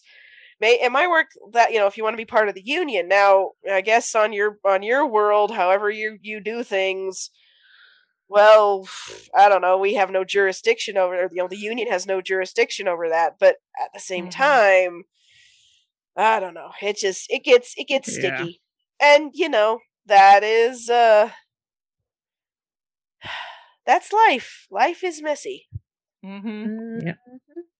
It doesn't matter if you're, Mocklin or Zelayan or human. It's just, life is messy. But there's a bit of a loose plot thread there that if we are able to get another season, that I would be interested to see, because they really tell us otherwise. Yeah, Havina confessed to having a network, but as far as we know, the network is still in place, and we never found out who her contact was. Yeah, and so Bortus didn't actually kill the guy who tortured Topa, but he did jab him with that neurological scrambler thingy. So I thought he killed him. I mean, I could be wrong. Or maybe he did. I don't know. That was a little unclear, but he at least the guy, if he survived, he probably doesn't remember what Topa told him. Yeah. So maybe it's okay. I have a question about that. Okay. So that someone, I brought this up on the Reddit. No one was really able to answer, because I don't think they really do either. Okay, so they go to Havina's little commune to check, and because that's their agreement. They're able to live peacefully, but the Union and the Mocklins have to come and check up on them every now and then. Yes. They get there, the Mocklin delegation is already there. They see Topa, they get disgusted because she's female. And then they go about their day. Our team goes to the thing, they're having fun. The ladies are playing Jolene in their own version, in Mocklin music version, and so Havina tells Topa about the thing, but she does give her the option. Yes, although she's a kid though, and little kids they can't necessarily weigh what the possible consequences might be. especially Topa's basically she's a teenager, if at least a preteen, if not a full-on teenager, however Moclan's age. But of course she's gonna help Havina. Yeah. Yes. Her, when your idol asks you for help, you are going to say yes. Yes, I will totally smuggle that white powder over the border for you. Exactly. I mean, I didn't say that out loud. Yeah. So then the Moclan delegation kidnaps her and they torture her for this information. How did they know that Topa was going to have that information in the first place? That is the part that bothers me about this episode. Yeah. When they first there was some sort of insider that told them, hey, because when they first took her, and she's gonna pull Topa in. I assumed that they took her because she was a Moclan female that wasn't part of that commune. Even though she was, they were going to use her as leverage for something. Yeah, I know. Yeah, I saw it and I'm like, but wait, she, they're asking but she hasn't done anything. Like, she hasn't even had a chance to make contact. I could see if, this happened and then, she sends the message in an episode and then another episode happens and then they intercepted it and I don't know, but she never even had contact with this person on Moclus. She never even got a chance to do her to play her part or do anything like that. So it's kind of like, okay, this might be an example of some clunky writing, just because they really had no reason to kidnap her. Well, yeah, I mean, other than how did they know she would have this information? She just got there. Yeah, and she's following the little blue lumen, the good luck firefly, good luck firefly things, and it's blue, and she's excited to we've all seen Brave. We all know that and in Sleeping Beauty, following floating glowing orbs is never a good thing. No, usually leads to trouble. Yeah. Although I will say that scene where she's following the little guy is okay, you probably could have, edited out a minute or so of this because it was getting very long and kind of, and the episode was an hour and a half long. It's close to it, yeah. Yeah, it's you could have edited this part and given us a minute so that they could have explained it how they knew they needed to kidnap Topa. Yeah. So that one, it's a good setup. It's just she needed a chance to actually be Havina's messenger, spy, whatever. Because I was okay, so she's gonna go back to the Orville, send a message, and there are going to be consequences for this, of course, at some point. But then it's oh hey, we're gonna kidnap you right now because we totally know that this thing, and no. Right. So yeah, that part I'm that was some not good writing, and maybe again they had all these restrictions. I'm just glad it's not just me that was confused about that. No, it is not. It is not just you. I was wait a minute. Yeah. Why is this happening? I don't know. I was expecting them to reveal maybe somebody in somebody that was a spy for them or something, but it was Yeah. So that part is just kind of it might have just gotten lost in all the COVID restrictions and the delays and stuff, and they're well, we got to do this and to make the story happen, which is a good story. It's just that one connecting part is a little bit rough. Right. Or a lot rough. That's the only one little rough spot out of a whole 10 episode season. Hey. Yeah. That's dang good. True. Yeah. And the gal that plays Topa, and she's been playing Topa since before. In the episode where Topa finds out that she's a girl, born female. It's the same. Yeah. It's the same actress. Yeah. You can tell that the when she has to be a boy, you can tell that the voice has been very pitched. Is pitched artificially. It's she almost sounds a little robotic. Yeah, but that's just the nature of the beast. I have to say that I would hope. I kind of hope that, obviously, in the process of Topa being kidnapped and tortured, obviously that kind of puts lights a fire under her father, Clyden. Yeah. But I would also like to think that maybe in a way, obviously, I mean, Topa ended up telling him the information, but I mean, they beat the crap out of her. Well, yeah. And she lived to tell the tale. If that doesn't show the like strength of Moclan females, I don't know what does. Well, not only that, she walked into that council meeting bruised and beat up, and she had the chance. Healed her. Yeah, and Bortus, or was it one of them? Kelly or Bortus even said she refused medical treatment, so you all could see what they did to her. And it's just kind of like, girl. I mean, and this is part of like she wants to help Havina's cause, and it's not just for Havina, but these other Moclan women, and it's like that. I mean, it sucks. It sucks big time that you had to get put through that. But the fact that you are using your experience to help, to not just hide from your. I mean, and if she wanted to, not talk to anybody, hide away, she would be totally justified in her choice. Absolutely, no one would question it. But the fact that she wanted to go in there and to help and show the counselors, and because we've seen how the Union works, and we see how they walk on eggshells, especially with the Moclans, because weapons, and we're at a war, and we get that, but also they're dicks. Yep. And more ways than one. That was not. That was not a. I did not intend that to be a pun, but they're dicks. So yeah.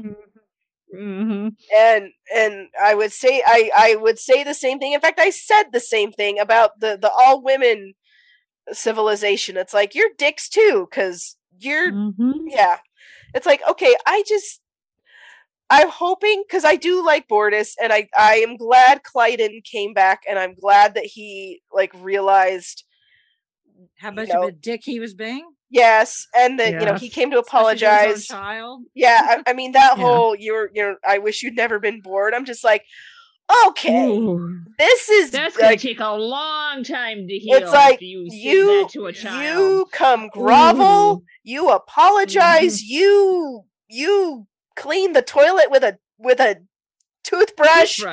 Yes, all of this. Maybe that's why when it came to the Moclan vow renewal, that Clayton was the one to get chased. Probably.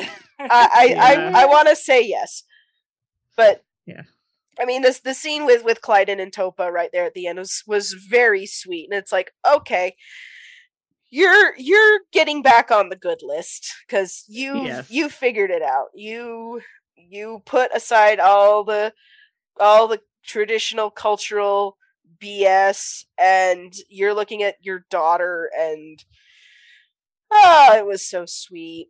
It was so cute, and I'm like, okay. And then they're all going to be a family, and then Kelly comes in and at dinner time, and she's kind of Topa's mentor, mother figure, auntie. I suppose, auntie. I don't know. I don't know what you want to call it, what it is exactly, but it is so dang sweet. And I'm like, poor Bortus, this is before Clyden came in, and Bortus is in the sick bay, and Topa is, she's resting, and he's talking to Dr. Finn, and Dr. Finn's like, yeah, she's gonna need some counseling, and I'm thinking, could you save a spot on the couch for Bortus, because I think he might need a little bit of counseling himself. Just with all of this, I mean, you walk in and you see your child being tortured, and you probably kill, at least horrifically maim the person doing this out of sheer anger, and your commanding officer has to yell at you to pull you out of that rage. Yeah, Bortus is gonna need a chat or 2 or 3 or 10. Poor Dr. Finn, she not only has to be the medical officer, but the counselor as well. At least the Enterprise, they had Counselor Troy. All that. They had Deanna. Yeah. Maybe the Orville's on a budget. Who knows? Admiral Halsey needs to look into that for him. It's like, hey, wait a minute. It's like, with all the crap that you guys have been involved in, I think you need a dedicated ship's counselor. Yeah. Maybe allocate the money for the next Union Broadway show, and yeah, don't take the Krill to see Annie. Like, hire a counselor. It's a fun little nod though, because Victor Garber has played Daddy Warbucks. Yes, that is right. Yes, that is right. Yeah, he has. Yeah. Oh, you know what? I gotta say this. I love that they're using Victor Garber a lot more, because at first I thought, he's just going to be the guy on the screen telling Ed what to do, but no, he actually, Admiral Halsey actually comes to, he's on the Orville, he's doing all these things, he's actually taking part in all this. So I thought, I hope they're not just, putting, having him be on the screen because they can't afford him to do anything more than that. But no, I like him. I've liked him ever since Titanic. Me too. Which, I mean, in that movie you're supposed to, but no, he's a good actor. I like him a lot. Yep. Mm-hmm. Although every time he's like Halsey out, and all I hear is just the Paul McCartney and Wings song. Yes. I was just like, yeah. He had to have a bath, or he couldn't get to sleep. Yeah. I'm sure that character name was intentional. Well, Halsey is named after a World War II admiral. All the admirals on the Army are named after actual figures in U.S. military, although the real life Halsey had a different first name. But still, I just like, all right, you're gonna go take your bath, Admiral, so you can get to sleep. Across the water. And then maybe have butter pie for dessert. Yeah. I love all these in-jokes. They're just they're so great. Yeah. This is such a fun show. It is. Yes. Oh, and we need to touch on Ed has a daughter. Yes. Oh, yes. I mean, we didn't get to see her very long. Surprising. Yeah, I was like, oh, okay. How much time has passed? At least a year since we because there wasn't a time. They really didn't give a time jump. No, but it seems like it's been quite well. Okay, well, who knows how long Krill women are pregnant? Yeah, how long? Yeah. Who knows how long the gestation? And half human, half but Krill. It's like, but the last time we saw Talea was. It hasn't been that long, though, has it? For her to be able to get pregnant and then because Inara seems pretty old for whatever time jump, but then I mean, she seems younger than Topa, but right, not by a whole lot. Yeah, so. I don't know. I really don't know. And maybe they're deliberately keeping it vague so they don't have to like map out all these things, like, and here's this is Krill biology and Mocklin biology and all this, because I can imagine that would get really old really fast. Yeah. Well, I mean, and they've with throwing time travel now into things that screw things up even more. Although at least Malloy got his sandwich 3 months later. And heck, Malloy has a fantastic singing voice. Oh yeah. I mean, I started tearing up at the end with him singing James Taylor's "Slice of Life" at the end of episode 10. I'm just like, oh my gosh. Yeah. Mm-hmm. Yeah. This the perfect one. This season was definitely the season for the cast to show off their talents. Which is, even Bortus. I mean, the one episode where they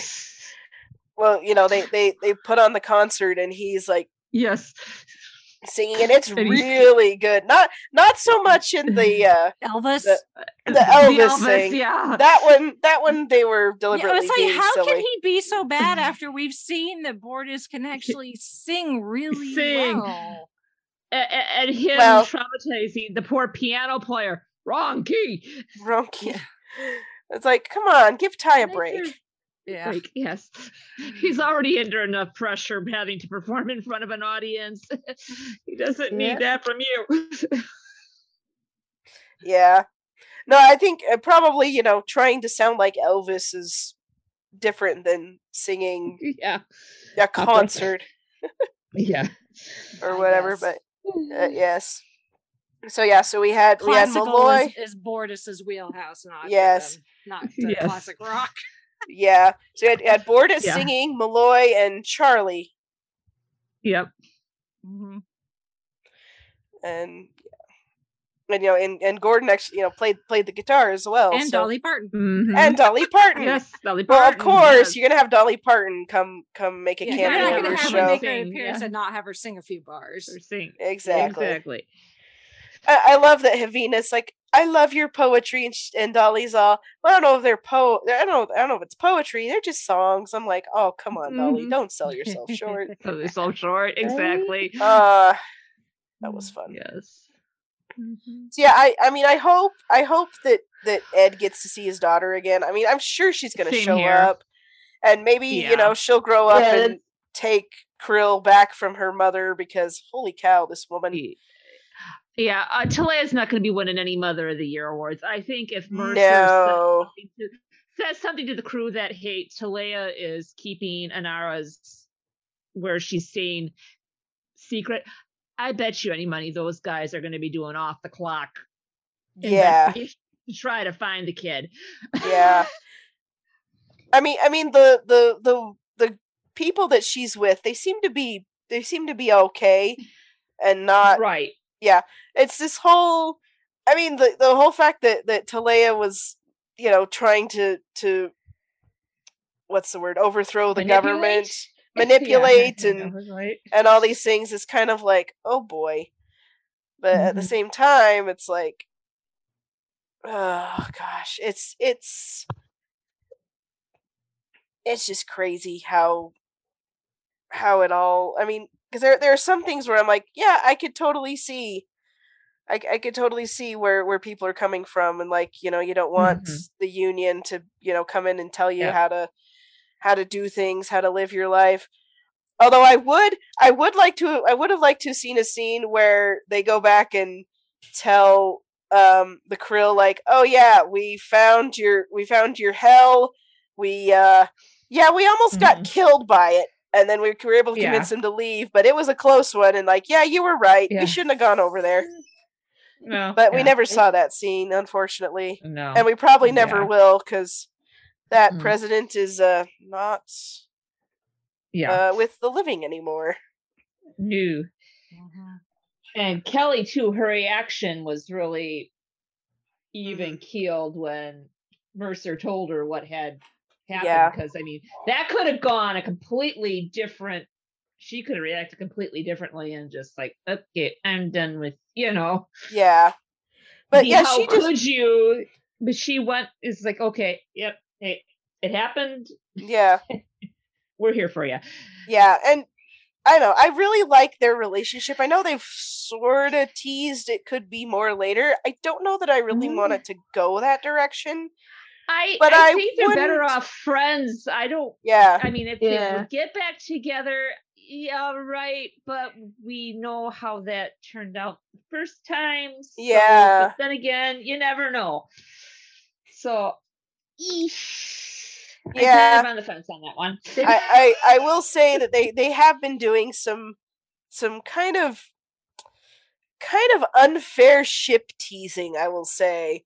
Yes. Yeah. Yes. I mean, not just with Ed and Kelly, but there was that bit with Kelly and Bortus, of all people. Yeah. When they were going to rescue Topa, and I was like, wait a minute. I mean, and obviously it didn't happen, and then Clyden came back. Like, wait a minute. But I was like, are you sure? I don't think every time two people who obviously are friends get in a situation that they need to necessarily do that. Yeah.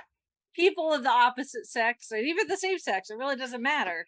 Mm-hmm. You know, they can be friends. It's just they can be friends. It doesn't have to be. There was just a little split second moment of just like, they're not gonna make them kiss, are they? And then they didn't. I was like, okay, good. Because it was like that would have been like, we don't need them. We don't need the we don't need a love triangle. Darth helmet. No, we don't need the Darth helmet with the action figures. Oh, we're good. Kissy. Yeah, we're good. Yeah. And maybe that's why they did it. We're like, okay, yeah, we'll tease it. No, just kidding. Yeah. And yeah, you don't need to, because here's Clyden back, and it's gonna be fine. But yeah, it's just it's funny, some of these things. Yeah. Although, yeah, I wouldn't have minded Lamar and Tala, though, but that ain't gonna work. Yeah. No. Unless they, limit it to hand holding, but even then, right? Yeah. Then that can get dangerous. I can imagine. Mm-hmm. Oh boy, Tala needs somebody more her strength class. Yes. And speaking of strength or weight, what about the surprise guest at the end of episode 10? Oh yeah. You know how many people on Reddit were like, I really want her to come back. She really needs to come back, even just for a moment. There you go. Ask and you shall receive. There you go. She came for Claire's and Isaac's wedding, and I'm like, oh. I mean, I do like Tala. I didn't think I would. It took me a while to kind of really warm up to her, but I do like her. But I do miss Laura. And the jar of pickles. Yes. Mm-hmm. I don't think Ed has ever asked Tala to open the jar of pickles. No, I don't think so. I think that's clearly. He just kind of goes. Tala nods to what he wants her to open, and she just does it. Yeah, that could be. And maybe it's because Alara was so much younger that he could. She's basically a kid, in relatively speaking, and so he could say something kind of goofy like that to her, and it'd be cute. But with Tala, not so much. Yeah. No. It was nice for her to come back because of everything, because she's very limited on how much time she could spend off of her home planet, because of the gravity difference. So yeah. And that was a good way to deal with it too, to write her out, because you didn't kill her off, because that would have pissed people off. But she has a condition where she can't get off world very often. But there are some times where she can. Yeah. And that leaves it open for the nice little pop in and pop out, hi bye, and here we go. Come have a cameo and say hello, and as long as you don't get into any crazy wild scrapes, you're good. Mm-hmm. Just come to a wedding. Yeah.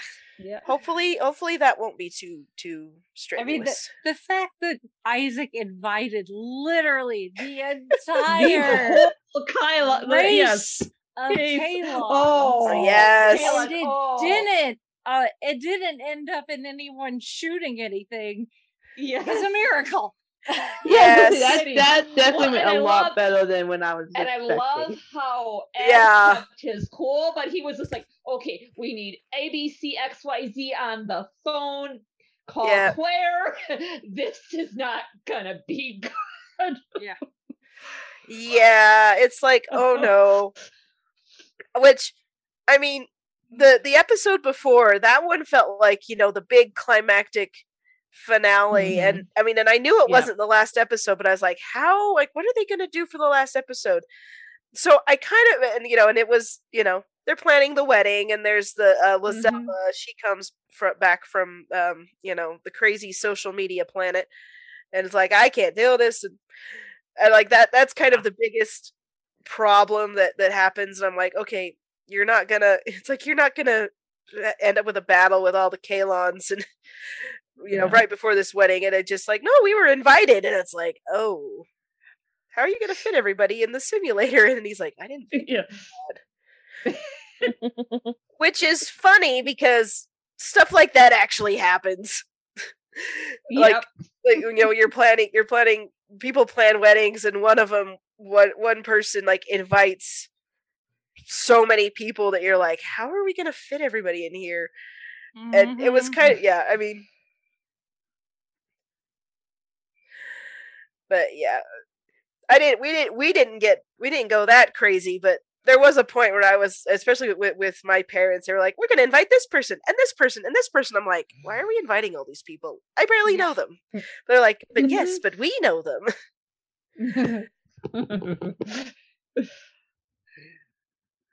Thank goodness live streaming is a thing. So. Yes. It's still a thing, yes. Yes, Zoom calls, all that still works out. Yeah. And then of course, Ed being the only sober one in the bunch getting the opinion for Claire's wedding dress. It was just like, oh, Ed, abort. He knew it was a minefield as soon as and then she didn't even wear either one of those dresses. It was a different one entirely. Time because he wasn't doing a good job of helping her pick a dress, and then she didn't even go with either of them. I'm glad she picked the one that she did, because the white one that she had when they were trying them on, that one was fine, but I like the one that she ended up wearing. Yeah. And I mean, she's been married before, so she didn't want to wear white. Nobody was in a for it, especially considering apparently union dress uniforms are white. Yeah.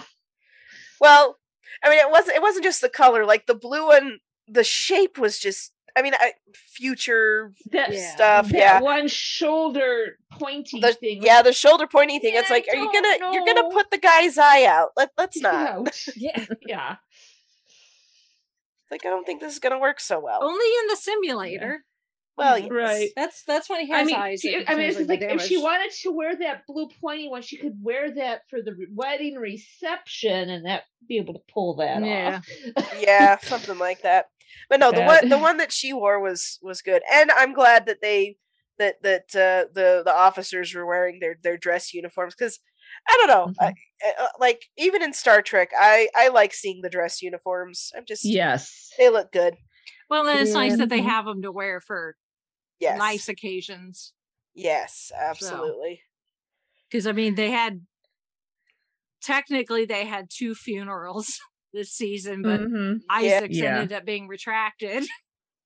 Yes. So. Yeah. And I love the fact too that nobody objected in the wedding ceremony, because I'm just like, oh crap, please don't let something happen.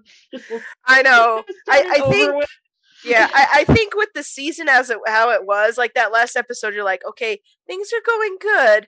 It could still go bad, because I was kind of waiting for the other shoe to drop, and I was like, okay, good. Whew, no drama. And beyond Lamar telling Isaac to play the field right after he gets engaged. Yes. It's like, you dope. Mm-hmm. Oh my goodness. What are we going to do with this guy? He's a brilliant engineer, but he sucks at personal advice. Yeah. And not in the way, not IQ of however, whatever his IQ is, not very smart when it comes to that. And it's not the way that Isaac isn't good at it, because Isaac has an excuse. He's an android, or whatever we're calling him. Yes. Lamar should know better. Exactly. Isaac's impressionable. Yes. He's the robotic cinnamon roll. We do not try to. Don't use euphemisms. Don't use metaphors. Yes. Don't just tell him straight up. Yep. Bluntly what it is, because you can't tap dance around the point. Yeah. Nope. Well, it doesn't help that some of Ed would have been there. Lamar would have been smacked upside the head. Unfortunately, some of the other guys in engineering are not a whole lot better. No. Way too encouraging sometimes. So yeah. I completely forgot until the season started, and it made me kind of sad. The very first episode, I was like, "Oh yeah, Norm Macdonald's the voice of Yaphet." Yeah. And that's why they didn't have him talking a whole lot, which made complete sense. He recorded everything he needed to. Yeah. Oh, okay. Yeah, he I think all his lines had been recorded already. So he got all the time that he was gonna get, but I'm sure I don't know. They might address it in a season 4. Come on, season 4. Happen, please. But, please. There's just there's just a few loose ends that I wouldn't mind seeing tied up, but at the same time, if this is going to be a series finale, it's a really good series finale. Oh yeah, I mean this is probably one of the best one I have seen, and I don't know how long. So I mean, three seasons for a show with this kind of production value, with special effects and everything, is pretty damn good. Oh yeah, I mean, if they don't get another season, I mean, it didn't end on a cliffhanger, but there are still some openings of things like with the Mocklins and the Krill for sure. And I mean, and I would like to see something happen with Elena. Is that I can't remember what her name is. Anara. Yeah. Gently falling rain is what her name means. I would like to see her come back and have them, kind of give her a little bit more closure, but at the same time we didn't see her a lot or have her reference, but I do like the potential that they could go with that character. So I don't know. So there are some openings, but if it doesn't happen, I mean, it's such a good show. And yes, I really for hope those who don't have Hulu and are debating it, you got 2 more days. It's going to be on Disney Plus. If you have Disney Plus, it is so worth the watch. Yes, absolutely. So like I said, there are a few clunky moments that just kind of feel like are a little bit shoehorned in or didn't get quite written as well. But on the whole, I mean, it's an entertaining show. It gets you thinking, but it doesn't tell you what to think, by and large. And it's like I said, Jared said, and he posted this on Facebook, it's the best Trek he's seen in years. Yeah, and I have to agree. I mean, I was raised watching Star Wars and then the old Star Trek, and then I followed the Next Gen, Deep Space Nine. Yeah, I mean, I've watched Discovery, I've watched Picard. I didn't check out Below Decks, but it's just like, okay, it's good, but not as good as what it used to be. And then having the Orville, I'm just like, this is what and maybe this nice, is comfortable meal, you know, with a little touch of Galaxy Quest thrown in for good measure. But I mean, it's very much its own thing. It has its own lore and storytelling and style. But as a successor to Star Trek, I think it works pretty well. And I kind of feel like that's like, and this may sound like blasphemy, but hear me out. There are some franchises like you have been milked and beaten way too long, and you have nothing left to give, and you don't have people who care about it anymore. But where this is like, as Orville, Seth MacFarlane created it. He is very much involved, and he cares about it, and he cares about these characters. It's not just a company like, oh, we own this IP, and what can we do with it? It's like, it's like these characters are telling good stories. It's not just, it's not a cash grab or anything like that. Like some things are starting to feel like. So I'm like, maybe the future of Star Trek isn't Star Trek. It's these stories that people are like, I want to do my own thing, but have that in the tradition of sort of thing. Like, because if we find out that, hey, we are getting to season 4, I don't care if it's going to be 2-3 years out. I would rather have that long of a 2 to 3 year, 4 year wait. Because I mean, look at how long we waited for this. And part of it was nobody's fault. It just part of it was exactly we had a couple years where the world was just what it was. But it was worth it. don't rush it. Don't. And you know, if you have to, I mean, they like we said earlier, they had to. One of the episodes was planned and written out. They had to drop it because of the delays and because of the restrictions. It's called Sympathy for the Devil. It is about like $3 e-novella. It is so good. It is really good. I would have loved to have seen it on screen, and I can almost picture it how it would have gone. I mean, obviously, I don't. Some of the characters, I don't know who the cast was, but it's a really interesting story. If you've ever read The Book Thief, there were parts of it that reminded me of that, but the gist of it is, if you you should read it, but I'm gonna just kind of tell you the premise. Quasi spoiler territory, but not a whole lot. Yeah. So it opens up with this woman who like runs into this. So it's like 1914 New York. There's this really fancy hotel. You know, one of the big rich ones. I can't remember which one it was. And she runs in all in a panic and gives her baby to the bellhop's like, oh, you know, she's in a panic. Then she runs out. Well, the bellhop or whoever it is, like, gives the baby to this nice German couple who's vacationing there, and they just lost a child. So, you know, could they adopt him? So they do. Well, they go back to Germany. The baby grows up. And, you know, it starts in 1914, but as he grows up, not Germany does what they did in that time period. And what the time frame is. By the time he's a grown up, he's a full on office, 30s and 40s. He's a Nazi officer, and he totally buys into all the propaganda, or the what all they were doing. And then for the first half of the book is watching this boy grow up and become this officer in the Nazi party.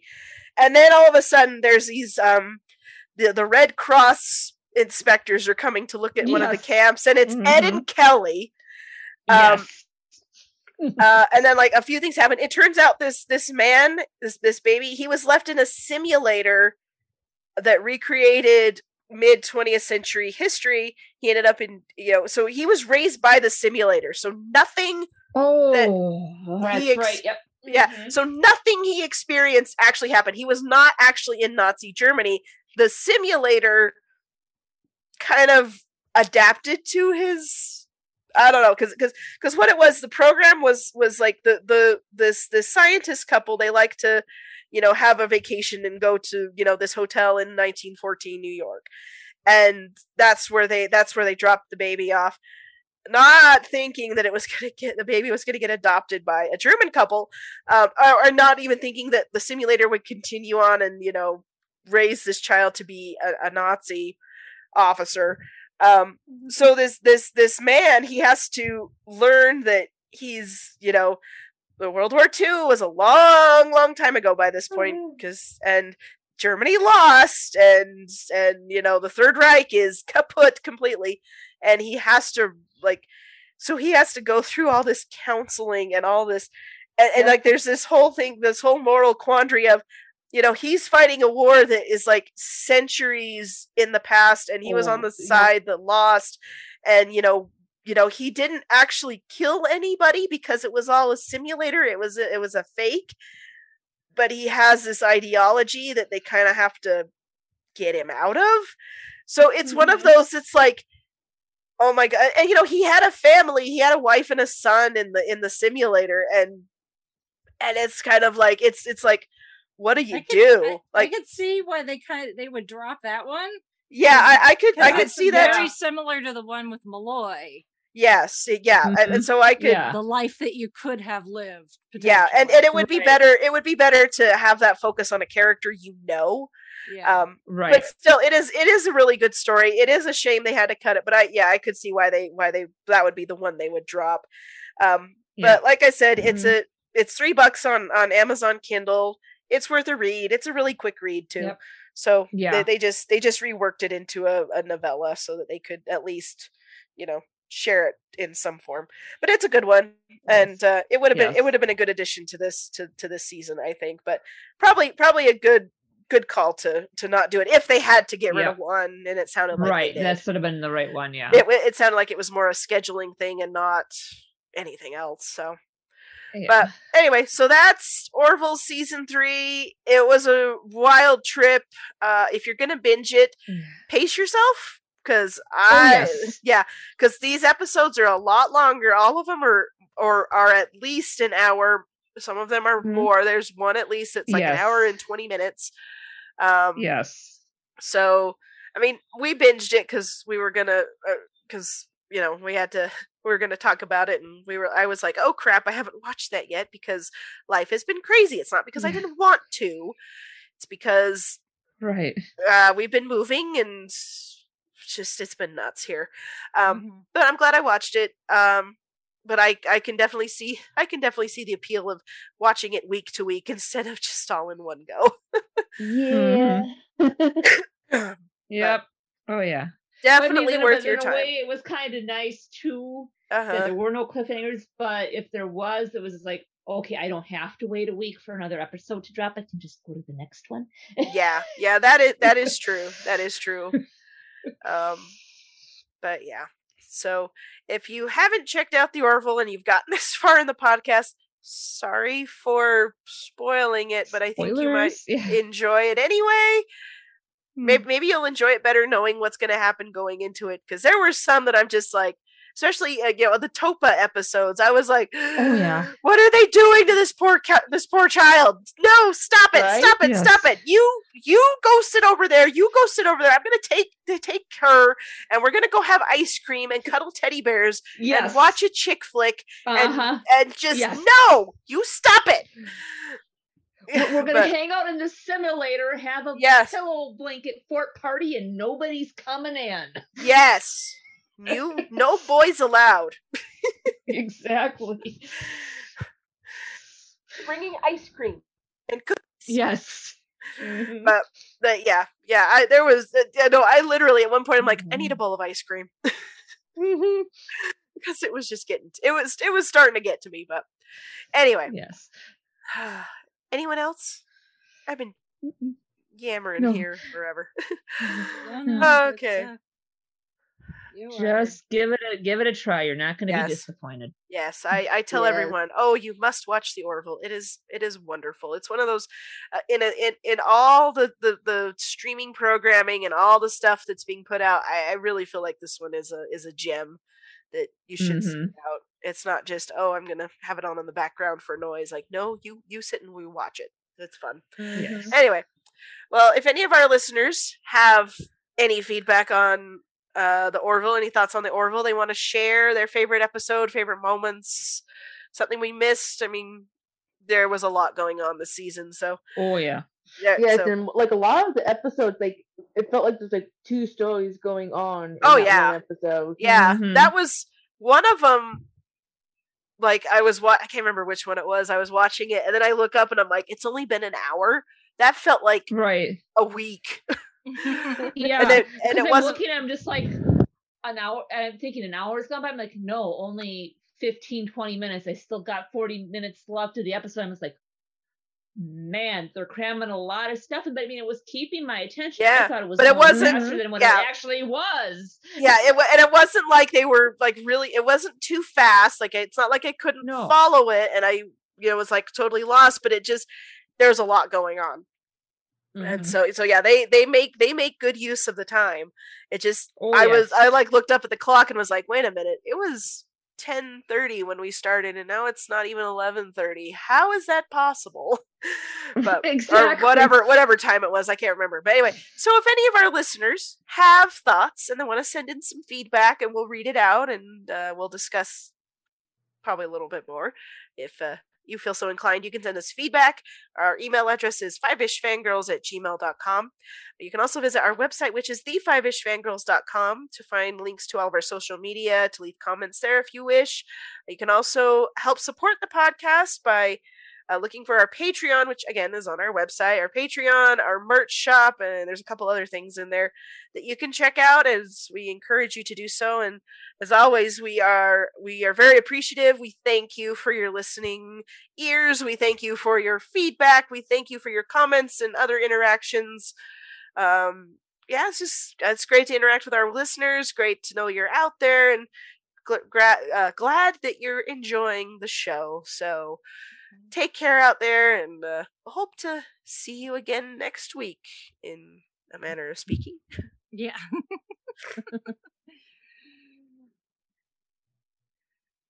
Yep. All right. Unless anybody has anything else, we shall sign off for this week. This is Brittany and Belvedere saying goodnight. This is Chrissy saying goodnight from Salt Lake City. This is Holly from Wisconsin saying good evening. This is Rachel in Indianapolis, Indiana. You have been useful, Soberman. You may go now.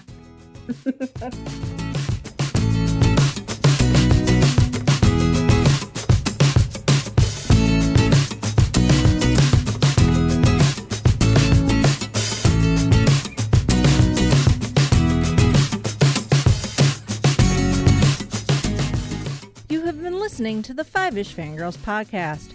You can find more episodes and information at thefivishfangirls.com.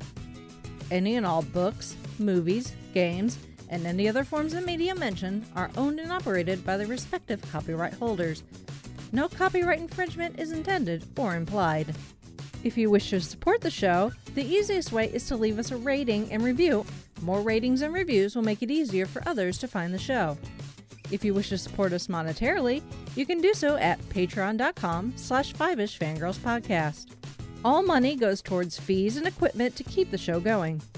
For official Five-ish Fangirls merchandise, visit redbubble.com/people/5ishfangirls. We love hearing from our listeners and encourage feedback. You can email us at fiveishfangirls@gmail.com. You can also like and follow us on Facebook at facebook.com/5ishfangirls. Thank you so much for listening, and may the squee be with you.